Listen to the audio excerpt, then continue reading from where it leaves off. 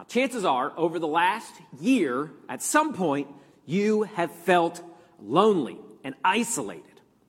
Some of you may have been surprised that you felt that way. You kind of saw yourself as a loner, but once you see the same couple people for months on end and hardly ever leave your house, you begin to see, hey, I actually do need people. I'm a person that I need some alone time. I go to isolation in order to recharge myself, but then I have to step out because there are aspects of ourselves that can only be exercised in community. We need each other. If I stay in that isolation for too long, I cease to be myself anymore because there's things that only come out and only I can exercise with other people around. And the truth is this: no matter how much you think you're a loner, you were not made to walk alone. You're made in the image of God. God the Father, God the Son, God the Holy Spirit are in constant community, and you are made to be in community as well. On Easter Sunday, we asked this question: why did Jesus die on the cross? And we answered it with 3 reasons. We said first, to bring us near to God. Jesus died so that we could be near to God. We also said that Jesus died to show us more of God's character and reveal himself to us. And lastly, we saw that Jesus died to give us the church. And that's what we've been drilling down on for the past couple weeks. We talked about how the Greek word for church can be accurately translated as community or assembly. The church that Jesus Christ died for was all about people. People living together in community, not just sitting in rows quietly. The church is not just a place that you go, it's a people. The church is a people, a group of people that must do these 3 things together. We must worship together, which is much more than just singing, although that can be a part of it. It's a valuing and a treasuring of God above all things. We must live in genuine community together. We have to know each other and walk this life together. And then we have to do mission together. We have to serve together. If we aren't part of these 3 things, we need to ask the question, am I part of the church? Because if we forsake doing these 3 things together, then we are forsaking each other. You see this graphic Venn diagram, and that bullseye that we're aiming for is where church happens. We hit those things together. We need to be worshiping together, living in community together, and doing mission together. That is where church happens, where those 3 things overlap.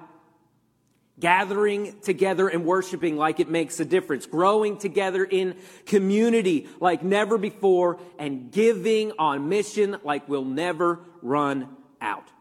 So last week we tackled that first irreducible minimum of the church, of worship. See, we can have more than those 3 things, but we cannot have less. These are absolute necessities.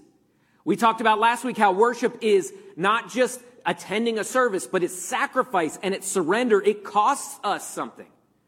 And the true church is a group of people that are doing that together, valuing and treasuring God above all else.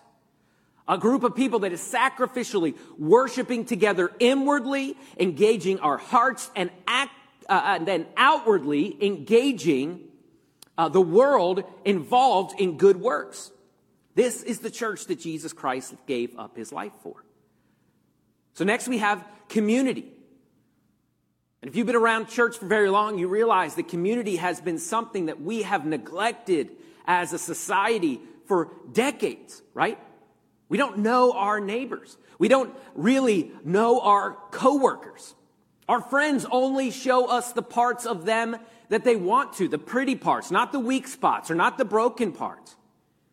But yet we were created with a desire to be known and yet still loved. And that can only happen in community.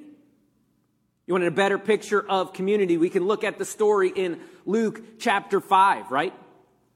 Jesus had come into a town and some people had heard that Jesus was there. And they remembered that they knew this paralyzed guy, right? And he was there and he couldn't move and there was no way he could get to Jesus. And they said, now's our chance. So they grabbed this paralyzed guy and they threw him on a cot and they rushed him to Jesus. And when they get to the house that Jesus was in, the place was packed. So they said, oh, well, and they just went home, right? No. Good participation. My wife answered the question anyway. No, that's not what they did. They pushed forward. They said, hey, this guy needs Jesus. And they went up on the top of the roof and they tore the roof up and they let him down because Jesus could help him. So we're getting him to Jesus. And they literally bore their friend's burden. His pain was in their hearts. They stuck by him and they didn't neglect him. Their friend was in need, so they dropped what they were doing. They took the day off work and they rushed him into the presence of Jesus, and Jesus healed him and he became a follower of Jesus, and spiritually and physically he was made whole. This is community. And to be paralyzed in this day, in this society, was a life of poverty and pain and shame. And his friends risked breaking the law. They risked embarrassment for the sake of their friend. This is community. They pushed past the awkwardness. They pushed past the barriers and the walls to get this man what he needed. One of our deepest longing is to belong somewhere and to be known. And a church without community is not a church. Community doesn't happen on accident. It takes a commitment on the part of small groups of people to rush out and to collect people, right? And to reach out. Push past the awkwardness. Push past the differences. Open yourself up. Take steps. Reach out. It's sitting in living rooms together and at dining room tables. But it's more than just laughs and meals. It's suffering together. It's having grace and mercy for each other, for each other's sin. It's speaking up in love when someone's hurting themselves. And even if you're never here in person, you've got to find community. We got people, last week we had someone watching from the Philippines. We often have someone watching from New Jersey. Hey, it's great. We love you, but you have to find this community. You've got to have your people. The church is a place where you find your people, your tribe, your lifelong friends. We need each other. Ecclesiastes 4:9 says it this way. It says, 2 are better than 1 because they have a good reward for their toil. So when you're trying to work, it's easier to work with more than one person. Many hands make light work. For if they fall, one will lift up his fellow. But woe to him who is alone when he falls and has not another to lift him up. Again, if 2 lie together, they keep warm. But how can one keep warm alone? And though a man might prevail against one who is alone, 2 will withstand him. A 3-fold cord is not quickly broken. The Bible tells us that there is power in numbers. But here you'll notice you can't wait till you fall to then look around and say, I don't have anybody. And that's often what we do, right? We look around and say, I need help, but we haven't been walking with anybody. We haven't been reaching out and opening ourselves up. You don't wait to halfway down to check if your parachute is working, right? But that's what we do. And then we look around and we kind of get mad at everybody because I don't have anybody, but we haven't opened ourselves up. We haven't cultivated relationships. And it here says that woe to him who is alone when he falls and has not another to lift him up. How often have we gotten there and we look around and say, man, I don't really have the people I need to lift me up. You got to start now before you need somebody. Wife, you need women around you that are going to be there for you, to push you towards Jesus. There are aspects of ourselves that can only be exercised in community. Husbands, you need to push your wife to find those friends. You need to say, hey, why don't you ask so-and-so to go get their nails done or to go shoot skeet? I don't know what you women do. Somewhere in there, right? But husbands, you got to push yourselves, push your wives to do that. And wives, the same thing. Get your husbands to find some godly fishing buddies or gym rats or barbecue boys or whatever you want to call it. Play Call of Duty together. It doesn't matter. Wives, you need to push your husbands to find some godly people that they can interact with. You don't have to always discuss the nuance of theology, but you need people to share your struggles with. And you need to cultivate those relationships now, because you might get in a position where you need those people. Over this last year, you probably figured that out. That there were times where you felt alone and you looked around and you're like, man, I wish I had a group of friends. We weren't faithful to cultivate those relationships before we fall. When life's heavy, we need friends to help us carry that load. Friends that will point our eyes to the hope that is found in Christ. 1 Peter 4:8. Above all, keep loving one another earnestly. Why? Since love covers a multitude of sins. Show hospitality to one another without grumbling. As each has received a gift, use it to serve one another as good stewards of God's varied grace. The Bible is full of one another's. All over the Bible, it's one another's. In the New Testament, it's one another's. You got to find people. Here it tells us that we have been given gifts. We've been given talents, and we need to use those gifts and talents to serve one another. We need people that will look past our sin and look past our flaws. But how do we do that? We cultivate relationships with them. Love one another. Welcome one another into our home. Serve one another. See, it's a lie that you can do church out on the lake by yourself. Why? Because church is community. You can worship God out on the lake by yourself, but that's not church. That's just one aspect of church. Church happens with one another. And community is an irreducible minimum of the church. You have to have it. Well, Pastor Phil, what are we going to start? What programs are we going to start to get people to live in community?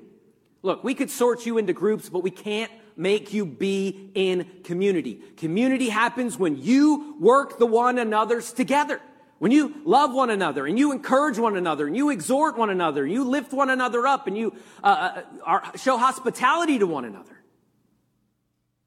This isn't a big program that we're going to institute.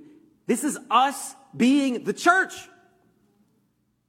This is us caring enough about one another to ask one another about each other. You've got access to people more than you ever have before with social media and phone at your side all the time, but we don't pick it up. We don't reach out. We don't want to bother people. We don't want to get in their business. And when that's all that people want today, is they want people to care about them. They want to be known and yet still loved. And then there's some kind of barrier there for us. We think we don't want to bother them. And that's all they want.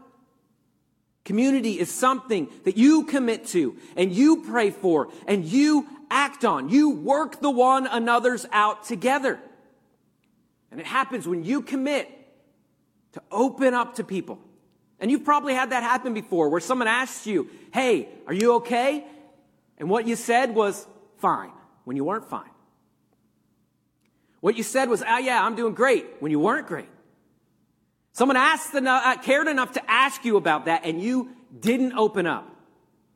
And you didn't share. Someone asked you, hey, do you want to go out to coffee? I'm pretty busy.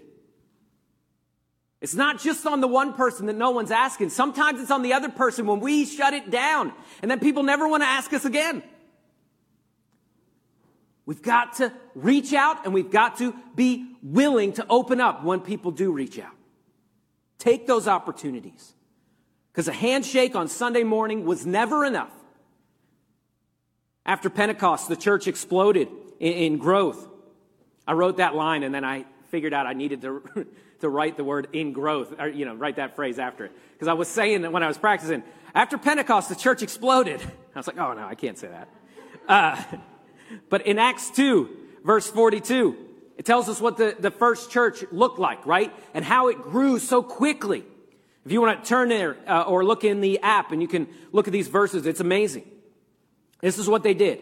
They devoted themselves to the apostles' teaching and the fellowship, to the breaking of bread and prayers. We see there, right? There's worship, surrender, devotion to God's word, prayer together. Verse 43, it says, and awe came upon every soul. That's what happens when we worship, right? We realize who God is. We value and treasure God above all things.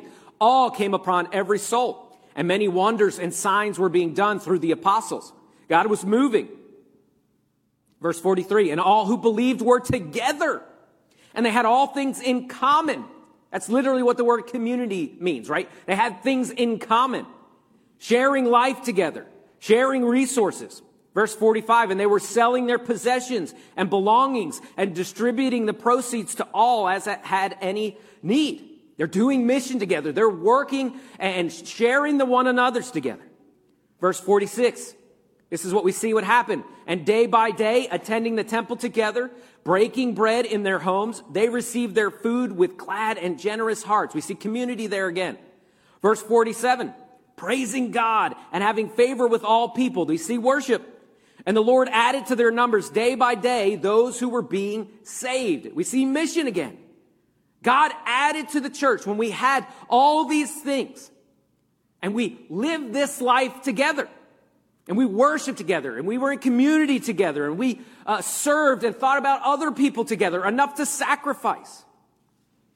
And this is part of the reason the church is declining in America, is because we have become content to sit in rows and quietly listen to one person talk and never change, never act, never join in, never do anything. Never look outside ourselves. Never love God and love our neighbors. See, people see that and they want nothing to do with that. They see that and they see, oh, that's just another chore. That's just another event to add to my schedule because it has no value. But when a church lives in community like it's meant to, it makes waves and it draws people to it because it's supernatural. Old and young, rich and poor, all ethnicities following Jesus together and reaching out to one another, putting each other first. John 13:34, a new commandment I give to you, that you love one another. How? Just as I have loved you. That's a big ask there, right? So when you say, well, maybe I'm going too far loving one another, you're not. Because you going too far, you're not going to the cross, right? You're not doing that for anybody. Love one another. Just as I have loved you, you also are to love one another. And what happens when we do that, when we act that out, and we shoot for that ideal? By this will all know that you are my disciples if you have love for one another. We have the antidote for the darkness that covers this world. But when we hide it when we don't live it out, right? And we live it quietly. When the church loves each other like Jesus loves the church, people are going to be intrigued. It's going to spark people's interest. They're going to say, what is going on down there on 501 West Pike Street, right? Why are they reaching out to people like that? Why do they care so much about each other? What is different that's going on there? This type of supernatural love is the difference between an alive church and a dead church. And this love can only happen in community.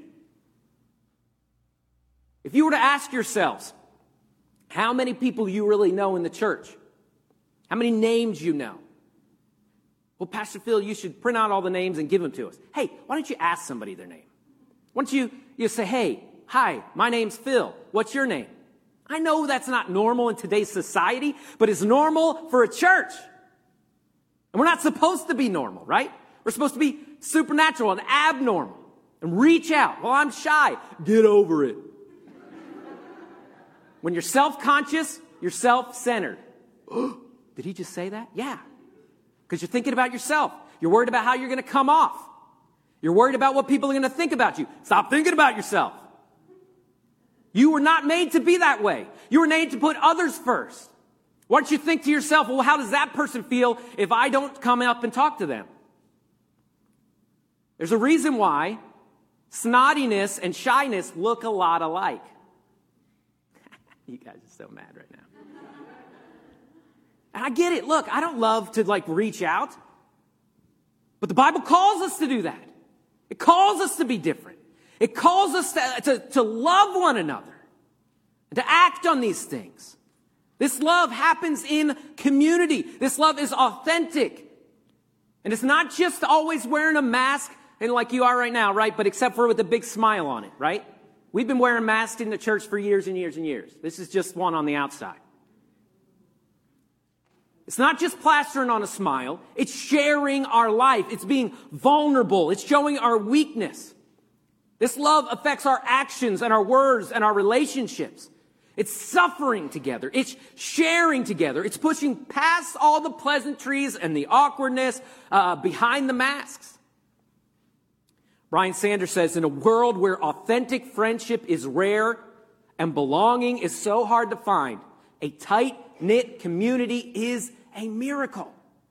And you might be thinking that, like, how do we get to that place? It's only through the Holy Spirit.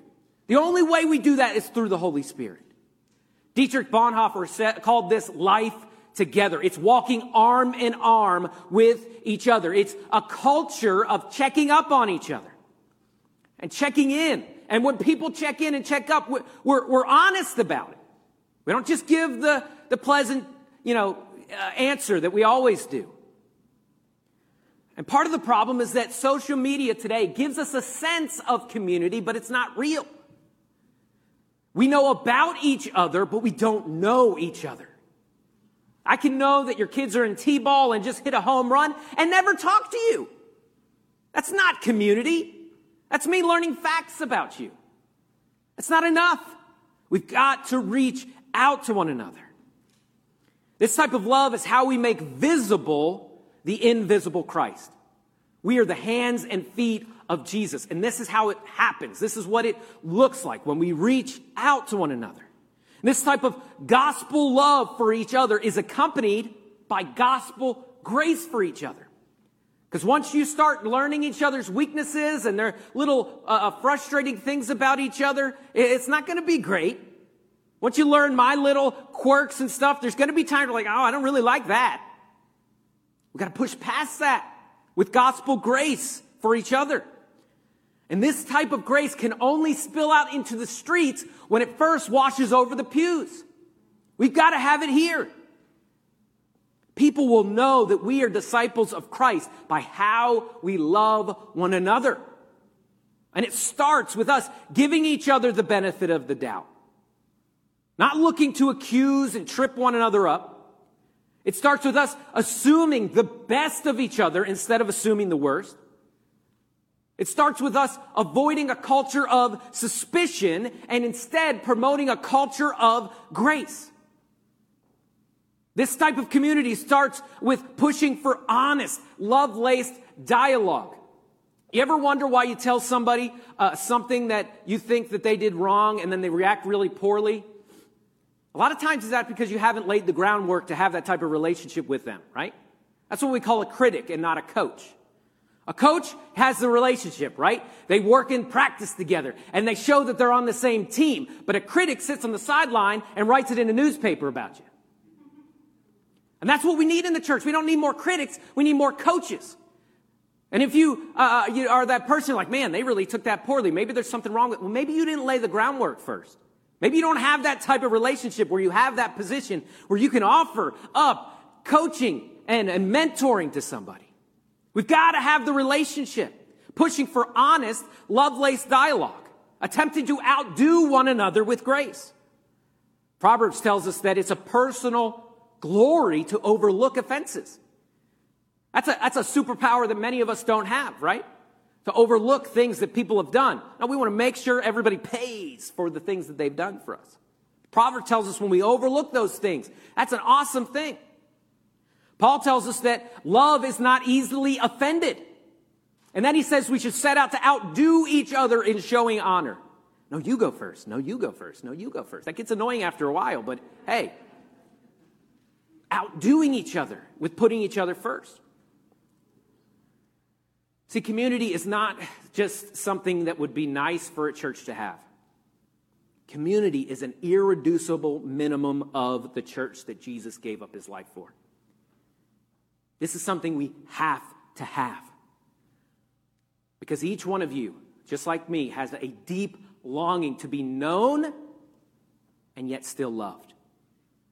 And a church without community is not a church. Community doesn't happen on accident. It takes commitment on the part of small groups of people to get together and push past the awkwardness, push past the differences, and open yourself up to take steps to reach out, to sit in living rooms together and dinner tables together, living life together. But it's more than just laughs and meals. It's suffering together.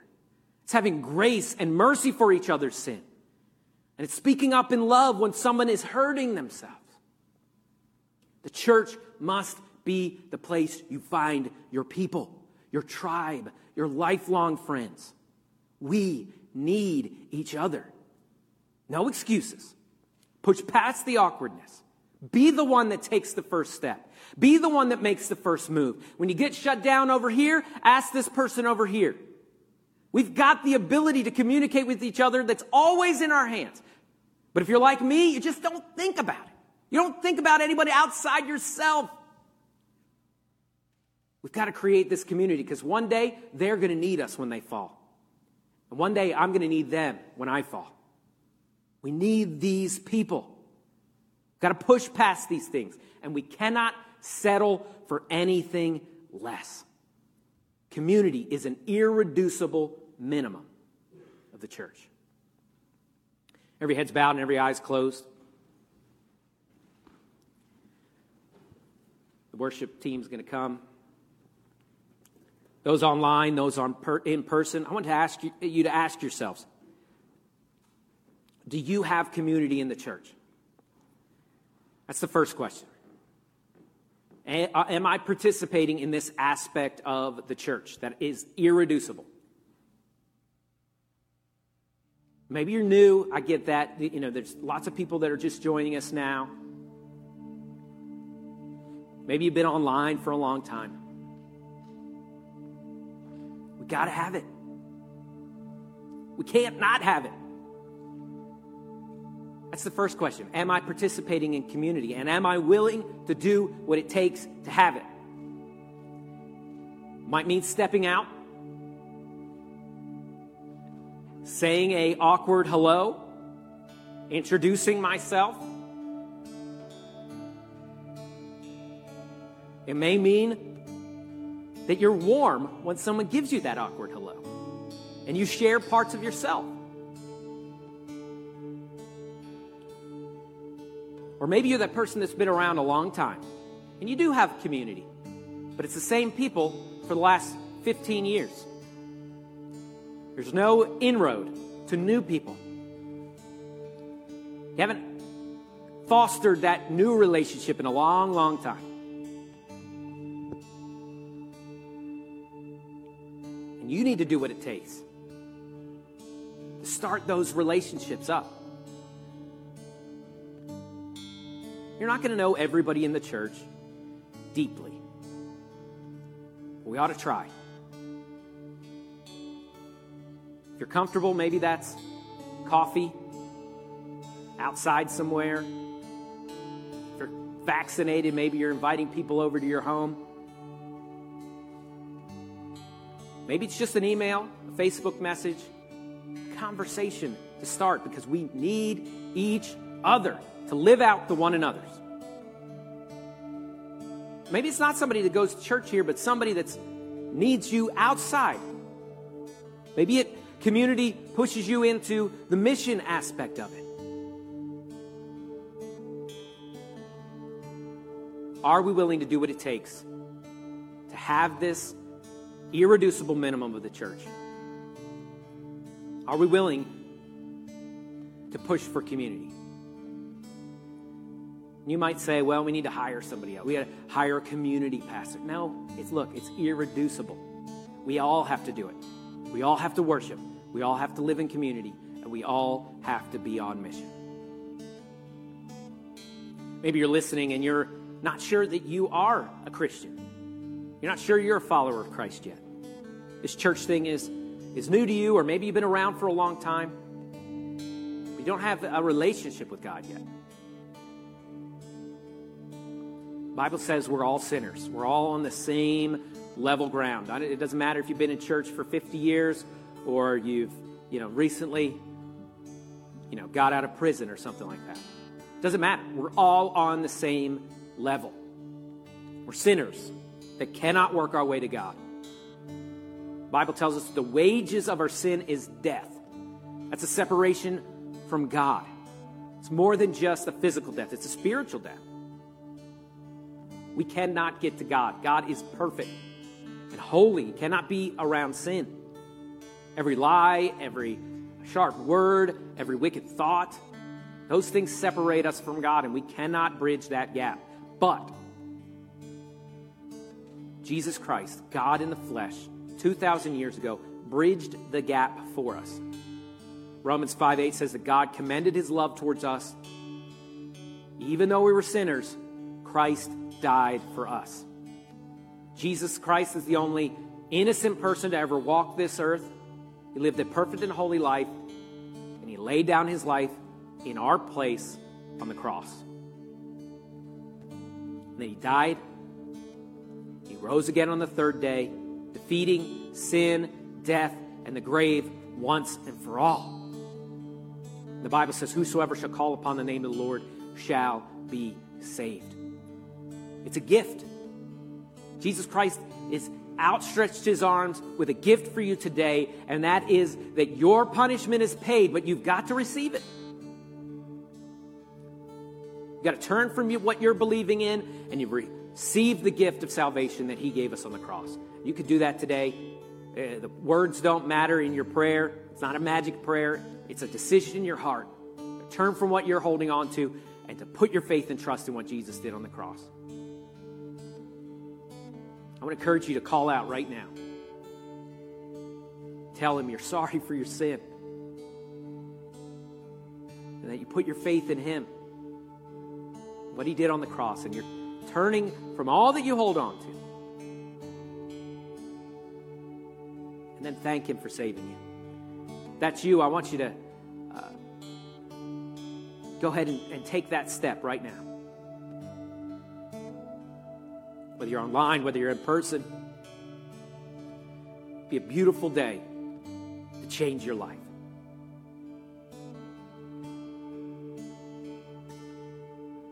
If you did that today, I want you to, right after the service, just go ahead and email me at pwayman@clarksburgbaptistchurch.com. I'd love to just continue to walk through this process with you. Tell you what's next. Answer any questions you may have. Jesus, we love you. God, I pray that you would be pleased and honored. God, help us to build this culture of community, Lord. Help us to get out of our shell and stop making excuses. Help us to be the church that you want us to be, because this is an irreducible minimum of the church. In your name we pray.